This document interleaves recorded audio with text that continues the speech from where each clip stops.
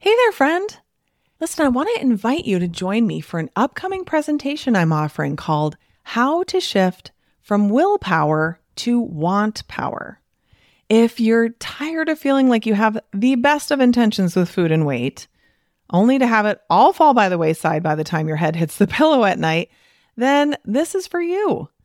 If you're interested in making permanent weight loss easier and less of a struggle, then this is for you. If you're curious what want power is, which you probably should be, and can't wait to learn how to incorporate it into your journey toward peace and freedom around food, then this is for you. I'll be presenting live twice on Wednesday, May 1st, 2024, at both noon and 7:30 p.m. Central Time Zone. I'll answer your questions live and we'll have a really good time together. But if you can't make either of those days, I'm not going to make you get a replay emailed into your inbox, only for it to get lost and never be watched, no matter how deeply you want to make time to go through it. Because, honestly, who are we kidding? We've all done this, including me. No, instead, we are offering multiple watch parties for several days after the live presentation. So come watch the replay with other doctors and interact in the chat with them and my team. So either way, whether you come live or to a watch party, it will be worth your time for sure. All you have to do is register at katrinaubelmd.com/wantpower. That's katrinaubelmd.com/WANTPOWER. See you there. You are listening to the Weight Loss for Busy Physicians podcast with Katrina Ubel, MD, Conversations about Racism in Medicine, Part 3. Welcome to Weight Loss for Busy Physicians, the podcast where busy doctors like you get the practical solutions and support you need to permanently lose the weight so you can feel better and have the life you want. If you're looking to overcome your stress eating and exhaustion and move into freedom around food, you're in the right place. Well, hey there, my friend. Welcome back to the podcast. Welcome to part 3 of the series, Conversations about Racism in Medicine. Thank you for coming back. Thank you for listening. I did want to encourage you to share these episodes, this whole series, with your social networks, with your friends, with the people that you work with, whether they are doctors themselves or working in healthcare, or really anybody who you think is interested in learning more and is interested in progressing themselves further and just hearing different perspectives. I think one of the things that I'm learning is just how, of course, we know everybody's different, but everyone is so different. Their experiences are so different. The way that you find out for a specific person more about them, more about what they go through, and more about what their perspectives are is by asking them and talking to them. And even when that's kind of uncomfortable, even when it's really uncomfortable. And of course, it depends on what your relationship is to a certain extent, but it is totally okay and encouraged to find out more, right? That's an action of caring by just discovering more and learning more. So today I have another one of my amazing clients. This is Melanie. She is a complete badass. Just trust me on that. She is. And she has just some really, really good information. She talks about a number of resources. We're going to put all of those in the show notes page, which you can find on my website, going to katrinaubelmd.com/podcast. You'll be able to find it there. And she just has, like everybody, just her own unique perspective that I thought was so interesting. She is so articulate. She is really able to explain what's going on. And she also has the experience of not only being one of, very few minorities in her specialty as a whole, but also one of very few women. And so her experience has been unique to her. And, of course, when you don't have many minority women in a certain field, there aren't going to be many of them to be able to talk about what the experience is like. So please listen, learn, just take it all in. And then please share this. Please share this with anybody, but particularly on your social media streams, it's going to help so many people to just know, hey, this is a good episode to listen to in this whole series. All right. With that, I bring you Melanie, and I'll be back again tomorrow with another conversation. Hey, Melanie, thank you for joining me today. Hi, how are you? I am super glad to be talking to you, and thank you for agreeing to have this conversation with me. Yeah, it's my pleasure. All right. So I have learned recently that, before we start talking, it is okay to ask how you like to be referred to. So do you prefer Black? Do you prefer African American, person of color? What do you prefer? I prefer Black. You prefer Black. Okay. Thank you. All right. So I usually start off by asking people to just kind of give us a little introduction of themselves. So if you wouldn't mind just telling us a little bit about yourself. So I'm actually not American, so that's why African American doesn't necessarily fit. But most people don't know that, and most people don't assume that. So I, live the African American experience. But I'm actually Canadian, and I'm from an immigrant family, so I'm a first generation. I actually grew up or spent most of my formative years outside this country in the Caribbean and in an all Black society. So I started in this country in undergrad in a historically Black college and university. So I was, really insulated and protected. And even though when I went to medical school, there were probably a dozen of us who would identify as Black.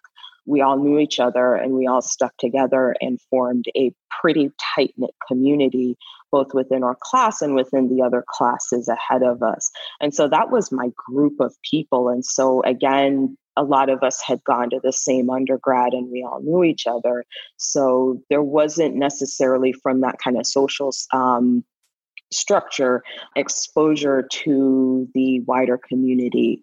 But we were aware that, we're a minority, and certainly the lack of diversity was present. And then, I went to my residency, and then I was aware that I was a minority, and yeah, and you really flipped things it significantly. Yeah, I really felt it, because then, it was just me. I was the only person of color. Well, actually, I was the only Black person in my program for 4 out of the 5 years. And while we had Brown individuals, there were 2 Latinos, and we took about 6 residents a year. So it wasn't a small program. Mm-hmm. So, and so the consciousness for me has been something that I've developed over time. It wasn't something that I was raised with, because I wasn't raised in this country, and so wasn't necessarily aware of the ongoing and just kind of constant struggles that people go through. And, one of my parents is a professional, the other's been to graduate school. And for much of my understanding, I couldn't understand why people couldn't just go to school and work hard, because, my immigrant parents came from someplace else with nothing. I mean, they came from houses where they had no running water or, that sort of thing. And came to, my mom was educated in this country. She went to Howard, and were able to put themselves through and achieve. So it seemed to me not to be that difficult. And I am guilty of being one of the privileged Black people who separated themselves from the poor Black people. And, why can't these people just work hard? And I think that's a lot of the attitude that people have, right? It's like, well, if they only ate better, they wouldn't be diabetic. And if they only took their medicine, their blood pressure would be under control. And so, and I didn't necessarily really link how I was treated differently to being Black, because I didn't want to make it about race.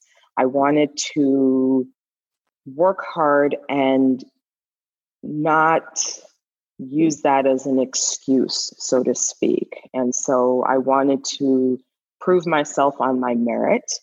And not acknowledge that race could be a problem, because then it wasn't something that I did that I could fix. And I was very conscious and very kind of committed to pushing through and working hard and proving myself. And so I did.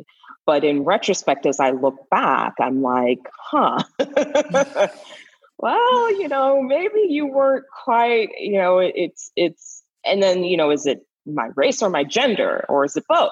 And without exposing exactly what field you're in, like women and minorities are massively underrepresented. Oh, absolutely. In your specialty, like ridiculously underrepresented. Yeah, absolutely. Yeah. So, so is it, which one is it, and one never knew, and it's probably both, frankly. So it's a little bit hard to separate, but, just in feeling the isolation and being the only person of color and feeling uncomfortable in spaces where, why shouldn't I feel comfortable, was one thing. And the other thing too is I ended up reading an article in the Atlantic called "A Case for Reparations," which I think everyone should read, who doesn't really understand that racism is not an individual action, but it is a system. It is a well-worn and well-structured system that ensures that people of color will not succeed in this country and will never succeed enough to threaten the power of those who benefit from their subjugation. And and so then the idea of, well, I'm Black and my parents are Black and they worked hard and we worked hard and we did this, just didn't really hold true anymore, because the reason there were only 7% of African Americans in my medical school class is that no one else really stood a chance, right? There's no, if you are coming from a failing elementary school, you don't stand a chance. No. It's just, it's not. It's so hard for like baseline. Yeah. Right. If you don't have that kind of support from early on, your host, it's not going to happen. So, so I've chosen to educate myself about the country that I live in and understand why people who look like me, who I thought I was different from, but I'm not, have a very different experience and can't see the world in terms of opportunity, because that has been stripped from them a long time ago. Another book by Ta-Nehisi Coates, he wrote the first article is Between the World and Me. And it's a very poignant expression and a very poignant kind of look at how the hope and the any sense of the possibility of opportunity is stripped away at a very young age. And so, if you have no hope for the future, then what is the point? Right. And the systems that exist take that hope away. And so here we are. So it sounds like over the last however long you have been educating yourself more and understanding things more. How has that changed your perspective in general in all of the ways? It's changed my perspective in that I realized that, number one, my education and relative privilege do not protect me at all.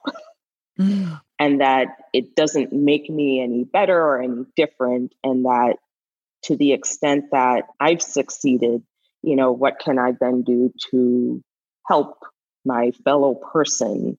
And that becomes a bigger challenge. And, I think I fall victim to that same, it's too big a problem for any one person to fix. Maybe I just focus on practicing medicine. But I think there's something that everybody can do, even just in terms of recognizing what role you as an individual may play as part of a bigger system or as part of a way to change a system. A system only exists because the people who benefit from it continue to perpetuate it. Well, I was watching a video where the woman said, listen, if you go out to brunch, then you can make a difference. Like if you're sitting at a table with 3 other people, you can make a difference. Like it's Absolutely. When you're aware of the systemization of it, you can have an educated conversation. You can call people out, and that doesn't mean like in an aggressive, attacking sort of manner necessarily, but not just letting things go. Yeah. Even being aware that there is something happening that you are letting go, right? That already is huge. Yeah. I mean, even just the awareness of things that are, for example, you're on rounds with the medical student or, I mean, I've been asked to empty bedpans more times than I can count. Right. I bet. You go in a patient's room and you're wearing a white coat that says Dr. So-and-so, and they ask for the doctor like several times, and you introduce yourself as that, your name badge, and they're like, so when's the doctor coming in? Yeah. Like, all right. and you just let it go. But, where those sorts of things are witnessed, say, I just kind of calling them out and showing that, number one, that the person who is facing these sorts of, they're not even microaggressions, it's the implicit bias kind of that is in all of us. So, calling it and naming it and not being afraid to have the conversation, because I think we're afraid to talk about it. Oh, totally. I was thinking like, what else are we so reluctant to talk about? The only thing I could think about was sex. Yeah, pretty much. Right? Yeah. Like, it's like, the thing where it's just like, people just are so ridiculously uncomfortable discussing it, do not want to have that conversation. Yeah. And it's for the same reason that it's the vulnerability and the risk that is associated, that there might be an instance in my past or my present where I might have said or done something that might be racist. And there's so much resistance to that, because then it's like, well, if I'm a good person, right? So how could I possibly be racist and be a good person? And so we immediately shut that down because it brings shame, and shame brings hiding, right? And you want to hide. And so then you don't have the honest conversation. And you don't educate yourself, right? Yeah, like you're not reading books, you're not listening to podcasts, you're not watching movies, you're not doing anything. It's not my problem, right? Because you just don't want to feel bad, Yeah. I mean, I was saying, go ahead. No, I was just going to say that my son has been learning about the Holocaust, and my husband and I have said on at least 3 occasions, we really need to watch Schindler's List with him. Like this is required. This is part of his education, is to watch this movie. Except like literally, what day are you like, what I feel like watching tonight? I feel like watching Schindler's List, right? Like you never ever, or you're like, I was kind of hoping for something more lighthearted, like something like that, right? You got to gear yourself up for it. But then that moves on to, right, like just move towards the discomfort. It needs to be done and do it. Yeah. And just allow yourself to be with that for the growth that comes from it and the conversations that come from it.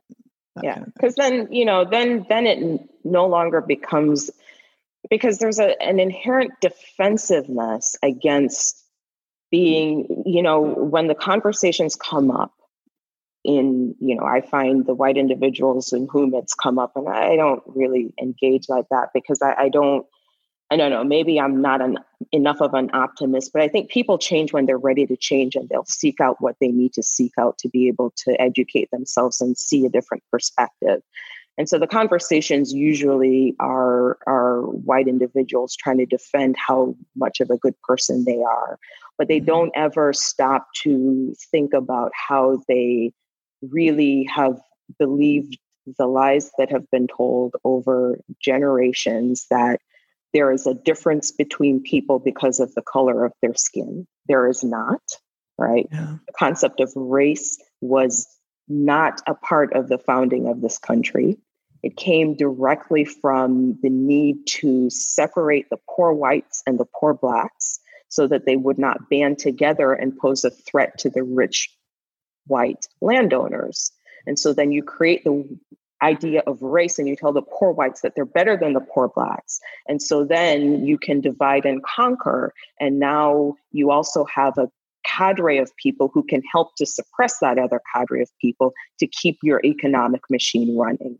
So that's where race really comes from, right? There is no race. And we know that because, the Italians and so have all now merged into what is now known as white. And so it all kind of is fluid. It's all a construct. It's not, it's people's thoughts that they've believed over and over again. Sorry. Right. No, but it really is true. I was reading something about that too. Like just, there really is no race. Like we think there is because that's what we've been taught, but it's just not true. Yeah. So then there's really no difference, right? What is the difference? It's not an inherent difference. You look at COVID and you're like, oh, well, the reason they're Black people, they've got all these pre-existing conditions. No, not really. I mean, maybe they do, maybe they don't, but they're also poor, right? And they have to go to work. There was a Detroit bus driver who, is driving his bus and a woman's, on there coughing. Why is he driving the bus? Because he's poor. He has to drive the bus, right? He died of COVID because that's, how he has to survive. So, I think that there's a lot of the reasons we blame the victims for their plight that aren't true. Yeah, totally. I am curious about your experience within medicine. In terms of how you've been treated. I know you've had a career that's been split. You've had experience on the academic side. You've had experience on the private practice side.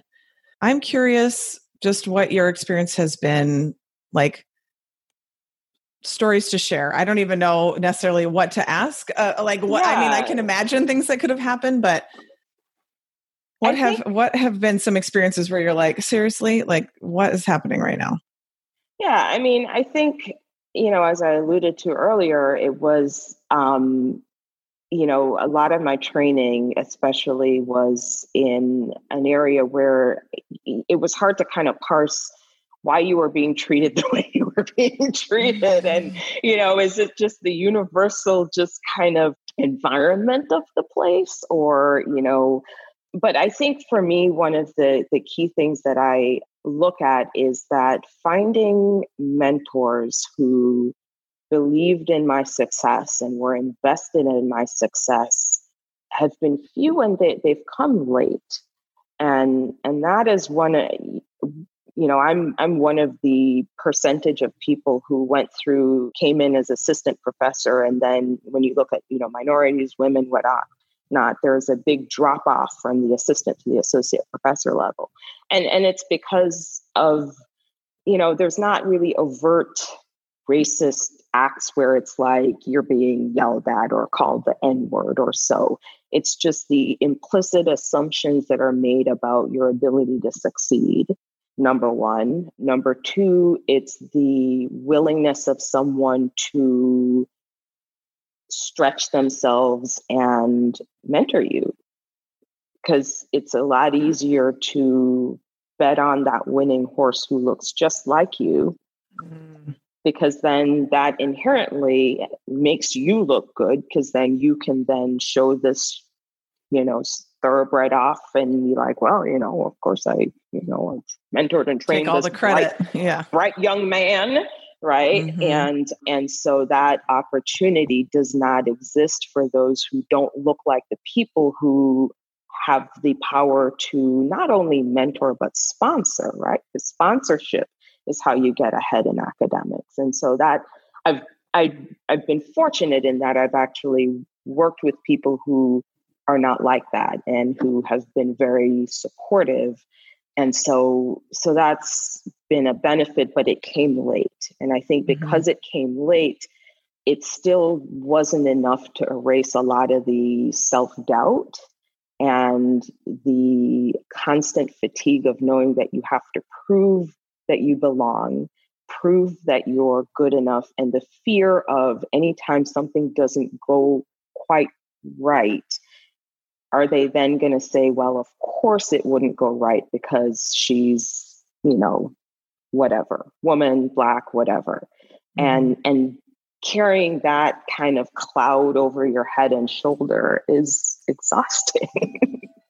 Mm-hmm. But it's real because you know that you're not looked at the same way. And so you have to be perfect to be perceived as being just as good as someone who doesn't look like you. Yeah.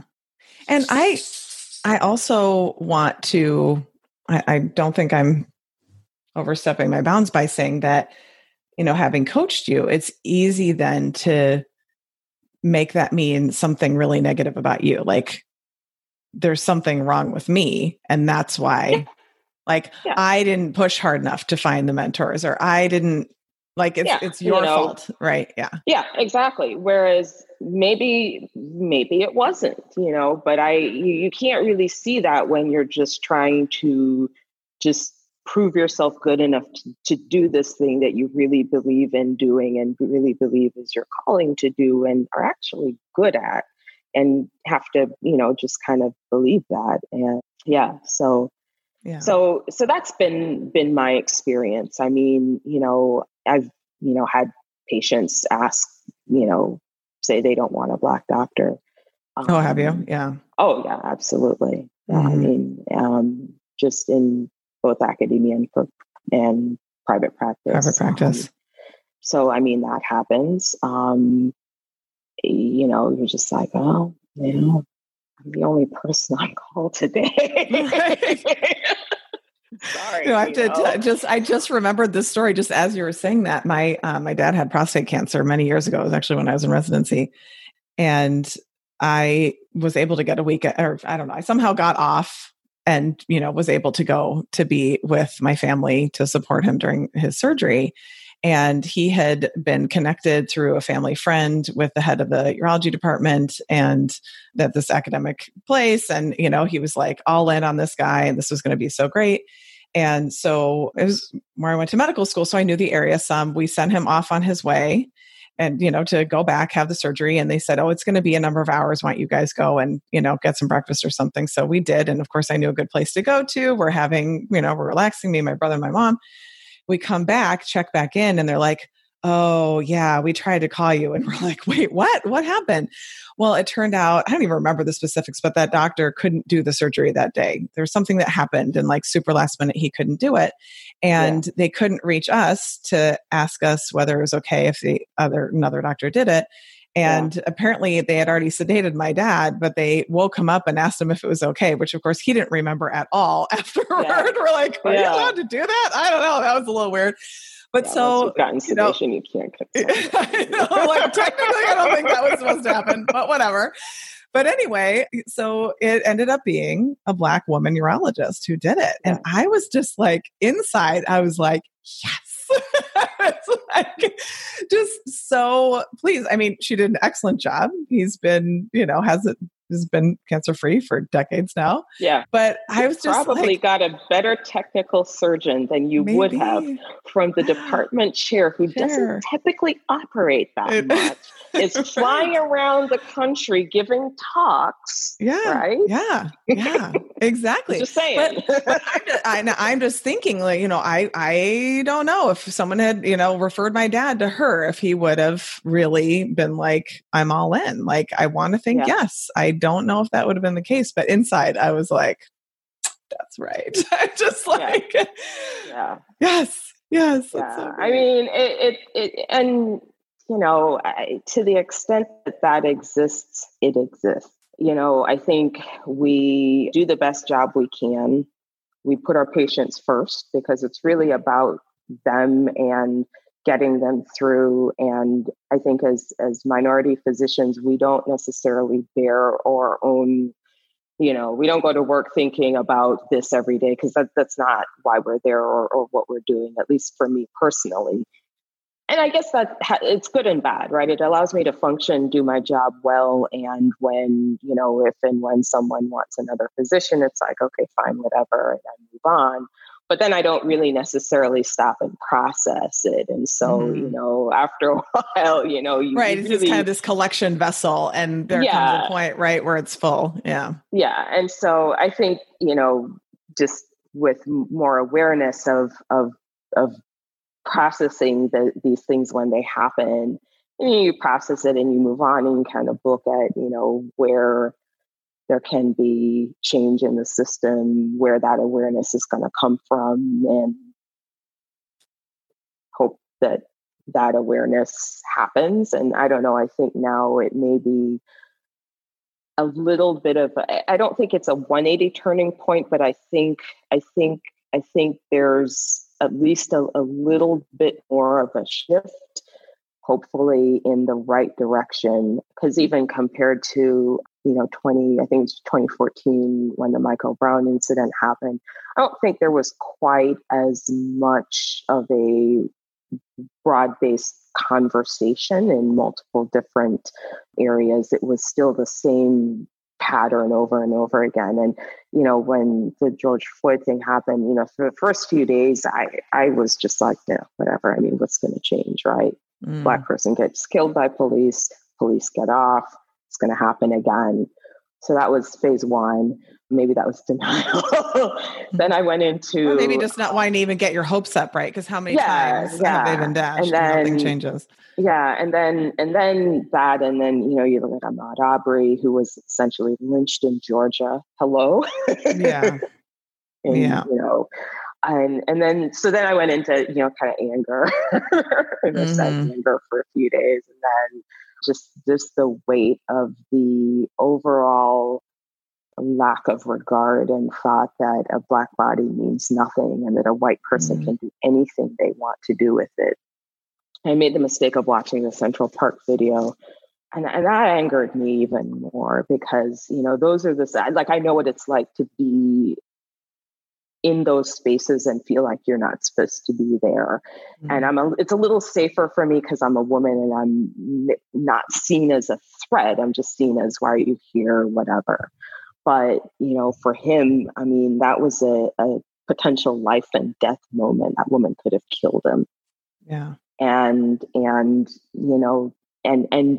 to see the intention with which that act was done, knowing the power of her color to potentially destroy someone because you're not doing what you're supposed to be doing is beyond words. But that's just kind of the way, you kind of have to prove you belong in the spaces. I spend too much money when I go shopping because it's like, I belong to be here and I have just as much money as anyone else. So, which is a little counterproductive, but, it's like, I'm like, they walk in, you walk into the store and they just kind of look at you and they're just like, so I carry my Louis with me. It's like a fucking shield. Excuse my French. I carry my Louis with me like a shield. It's like, and it's real. It's not a counterfeit I got from a trunk in the hood, actually. Yeah. Because, I'm aware that as I move in certain spaces, I'm initially looked at as someone who doesn't belong there. Yeah. Yeah. And I think that's where people like me, we just don't even, that's where we don't even see our privilege. Right? I go into the mall and that's just not a concern. I mean, if I have gone into a very, very ritzy, super high-end boutique or department store, I have felt the are you supposed to be in here a little? But that's just the tiniest little sliver. Yeah. Of that, right? That's just the tiniest little step, dipping my toe into that experience and not even knowing, not even being aware that that's just the regular experience. Yeah. There's little things that you do to, always carry your receipts with you. If you buy something, don't just put it in your bag, take a store bag and keep the receipt with the store bag with it. Just because you don't want to necessarily have to end up in an uncomfortable situation. Yeah. I mean, this is how we live every single day. Yeah. I'm just curious, have you ever had any interaction with the police that was any issue? I've been pulled over for speeding. Now, was I speeding? Yes. Although the last of the, like, I was pulled over like 3 times in like a short period of time. I was like, really? And, I have a short haircut. So I was like, okay, really? Like, the last time I wasn't driving that fast. I didn't think. I was just going about 5 over common speed trap. I personally haven't really, they pull me over for, whatever. And I always get ticketed though, people. Like you never get the warning. They're like, hey, next time. Recently in this town, I have, but I'm now in a relatively liberal college town where I'd not lived so before. So I'd never, it was always like, side eye and a ticket, and it doesn't really matter. So, I mean, I'm careful, I'm not trying to flout the law or anything like that. I don't mean to say that, speeding's okay, but right. Some of us have a lead foot and, right. So. Right. Exactly. What have you seen in terms of patients, Black or African American patients, being treated maybe in a way that they shouldn't have been treated? Well, I think it's a general attitude of blaming the victim for their disease and for their lack of having the resources to take care of themselves. And so our medical systems don't make it easy for African American and the poor really to navigate through. They got to find their way to their own appointments. We're calling them. They may not have phones. We don't have other ways to reach out to them.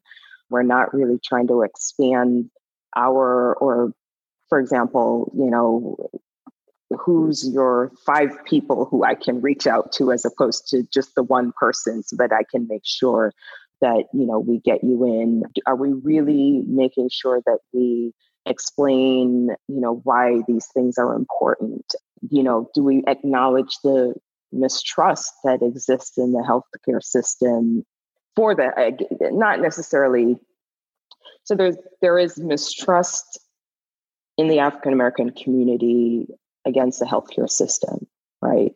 And we know that exists with good reason, and the Tuskegee experiment and all that, and people know that, and so rebuilding that trust, I think, is something that we haven't done a good enough job about, and I think that's going to require us to, number one, acknowledge that it's real and it exists because every institution none of the institutions with which Black people interface work for them at all. Like none. Healthcare, education, criminal justice, housing, none, right? Yeah. So that's the backdrop at which people are coming into our healthcare system. And healthcare systems are hard to navigate for anyone, right? Much less someone who doesn't have the resources and is poor. Yeah, totally.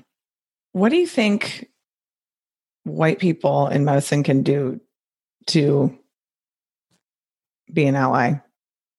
Awareness, educating I think there's a lot. I think there's a lot. So one is awareness and educating themselves, and that education can be painful because then you may have to face and realize that there have been times where you might have done or said something that perpetuated the implicit bias that is part of the foundation of the racist systems that then, so there are individual acts and systemic system, and systems.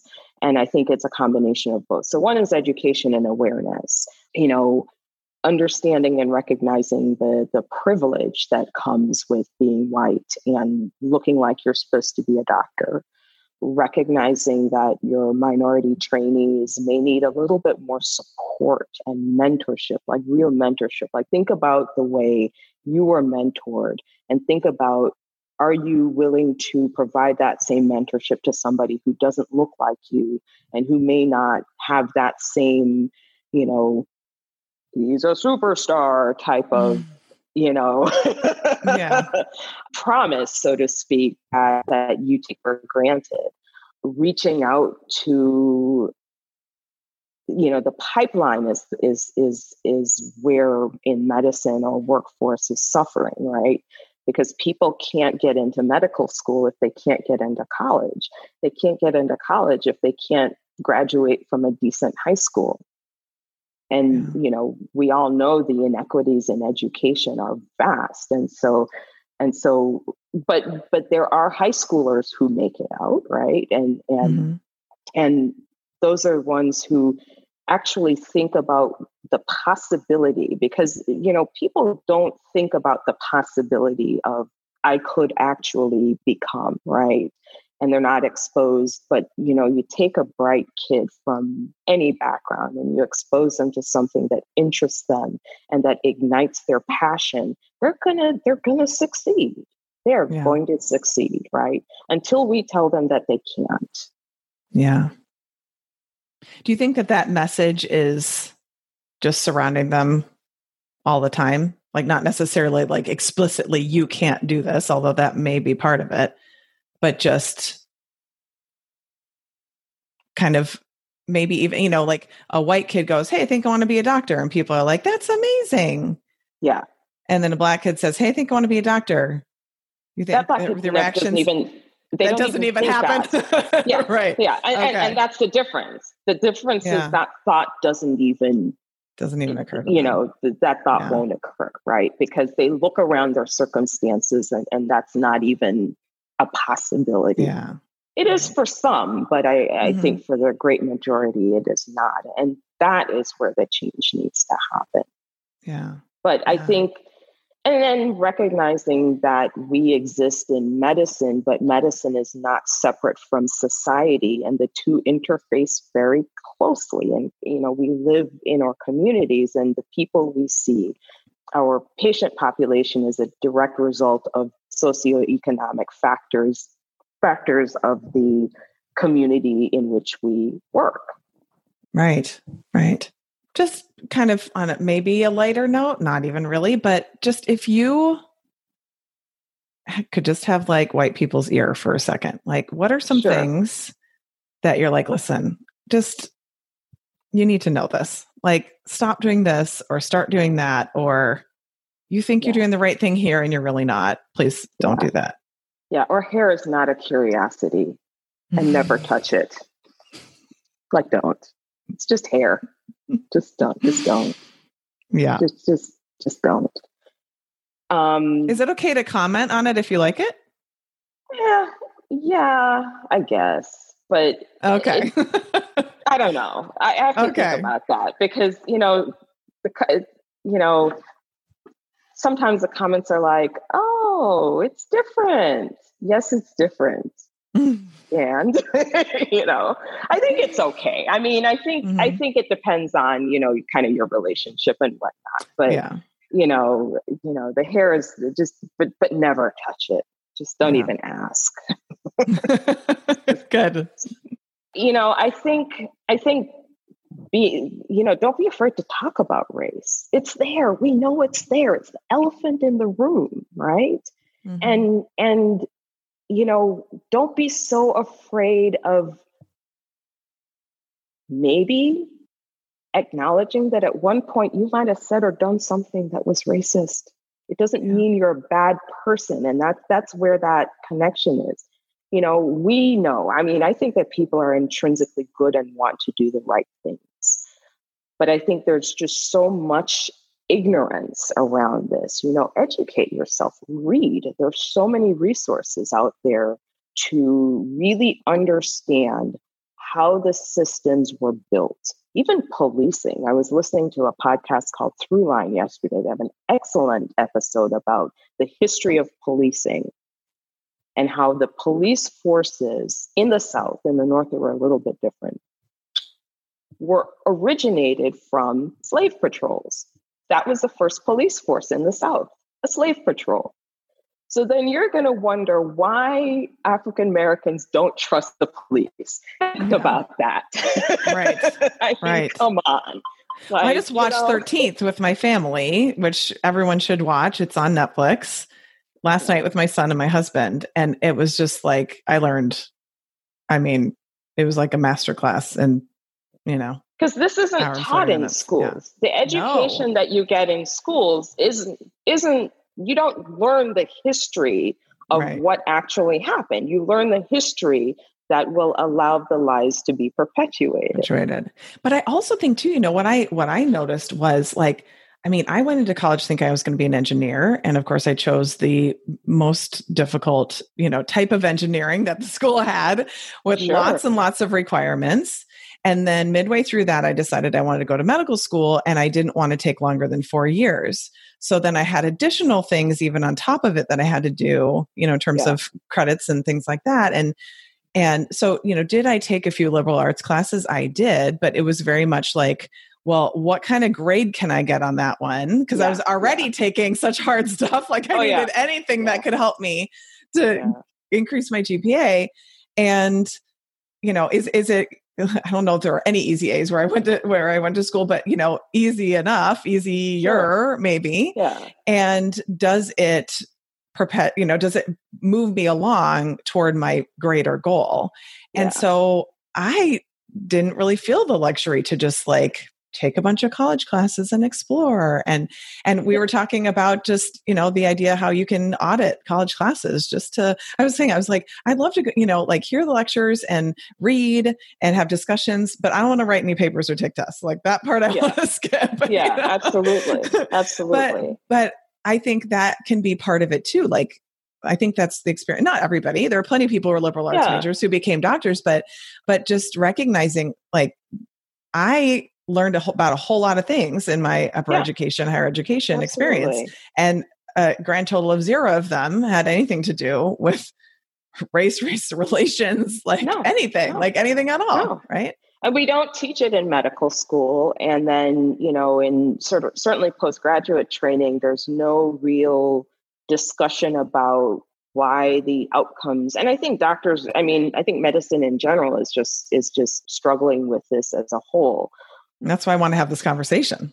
It's interesting because I was on Twitter and I saw a post from one of my training programs where the chair put out a more comprehensive statement than I've seen from other organizations, coming out and blatantly calling out racism and calling for the department to participate in the kneel-in yesterday. And I was literally with my jaw on the floor for a good 5 minutes, because never in my wildest dreams would I believe that would have been possible, but it is. And all it took was for a change in culture and one person who is a leader to say, yes, we're going to have this conversation and this is what we're going to stand for. Yeah. Yeah. And it's okay to be that person. I mean, I think so much of what I try to do with my own work, right? I mean, me, I'm always like, great, yes, we'll get you to lose weight, but I'm least interested in that actually. We'll do that. That just comes from us doing all this other work of getting your brain to a place where you are actually able to step forward and lead. Yeah. And so getting there is, I think the brain mental part of it is key on both sides, because I think for African Americans, getting over kind of the mental stress and that constant feeling of being under attack. I mean, you can't really, when the body and mind are under attack constantly, you can't think and grow and explore and be creative. You can, but it makes it a little bit harder. And on the converse side, when one is in denial about the obvious things around it, then you can't really acknowledge, face them, learn, grow, and change. So it goes both ways. Yeah. Yeah. Do you have any ideas for somebody who is, a white person who works, let's say in a hospital setting or in a, clinic setting? Like what should they be on the lookout for, or what should they be thinking about? I think one is to do implicit bias testing, and there are websites on there if you look for implicit bias testing. So do the test and expose what your implicit biases are and acknowledge them, because if you don't, then there's no fixing them. So do that. I have not even heard of that test, so I will be doing that. So there's an implicit association test. because when you hear certain words, you think certain things. And so learn about where those implicit biases are. They exist for gender, they exist for race, for everything. And so that's the first step that I would say. And then in your patient interactions, look for where you are applying those implicit biases. You know, do you think Black non-compliant? Yeah. I don't know. Maybe. But, you know, the way you're going to find out is by doing something like this. Yeah. Yeah. Well, that's what it's like. How do you see the thing that you can't see? Yeah. Right. Like that's what we have to figure out is how to, and it sounds like this test could be really helpful too. Yeah. And then, as I mentioned, you know, resources, really looking at, you know, sort of, you know, if you have a patient who's, you know, got uncontrolled diabetes and you can't reach, then maybe there's a different way to go about it. And maybe, you know, if that person's living in a food desert and has no access or is poor, and the, you know, most affordable foods are foods that are keeping their hemoglobin A1C up, you know, maybe there's a different way to go about it. And then that may require, but that's hard work, right? That we don't get reimbursed for. Yeah. And we're already burnt out. Mm-hmm. Yes. But a lot of that burnout there's, you know, my opinion on that. There's a lot of that factors that go into it. And a huge part of it is our own brains burning ourselves out. So when we manage our brains a little, right. And stop feeling like we're the victim of our day, right? And now I'm expected to help this person who, you know, is non-compliant, right? It's like, hold on a second, like let's clean that up. And, you know, because I think I'm like, you spend 5 minutes of clean brain energy on how to help that patient, you're probably going to come up with something rather than all the time you know, spend thinking about how it's, you know, you're being punished because you have to, you know, deal with whatever. And maybe you spend your first few visits just building a relationship with that person. Yeah. So that it's now you're coming from a place of mutual trust. Yes. And they're like, oh yeah, Dr. So-and-so is a good doctor. You know, I trust him and he wants me to do this. And so then maybe you can get somewhere and make a little bit of way. Yeah. Yeah, totally. I think that's so powerful. All right. Well, as we tie things up, any final thoughts, final experiences you want to share? Anything? It's like, I mean, I think the key is open and honest conversations, open and honest introspection, and holding ourselves accountable, holding our medical system accountable, holding our medical educational system accountable, or leaders. I mean, there has to be accountability that is real, or there will be no change. And the powerless have been trying. Right. For decades and generations. And it's going to take a little bit of more of a collective effort to make that real change happen. But I think it can. Yeah. Yeah. Well, I love that. I love that you have optimism about it. Right. Well, you have to. And I mean, I think, you know, I mean, things are not as bad as they were 100 years ago. So, you know, is progress as fast as we would like? No, but I think especially this moment gives me a little bit more optimism than I probably would have had, you know, maybe even a week ago. So we'll see. Yeah. Well, Melanie, seriously, I appreciate you so much. Thank you for agreeing to come on and have this discussion with me. And I know it's going to help so many people. I learned so much. And so a huge thank you to you. No problem. Thank you for having this conversation. Did you know that you can find a lot more help from me on my website? Go to KatrinaUbelMD.com and click on free resources.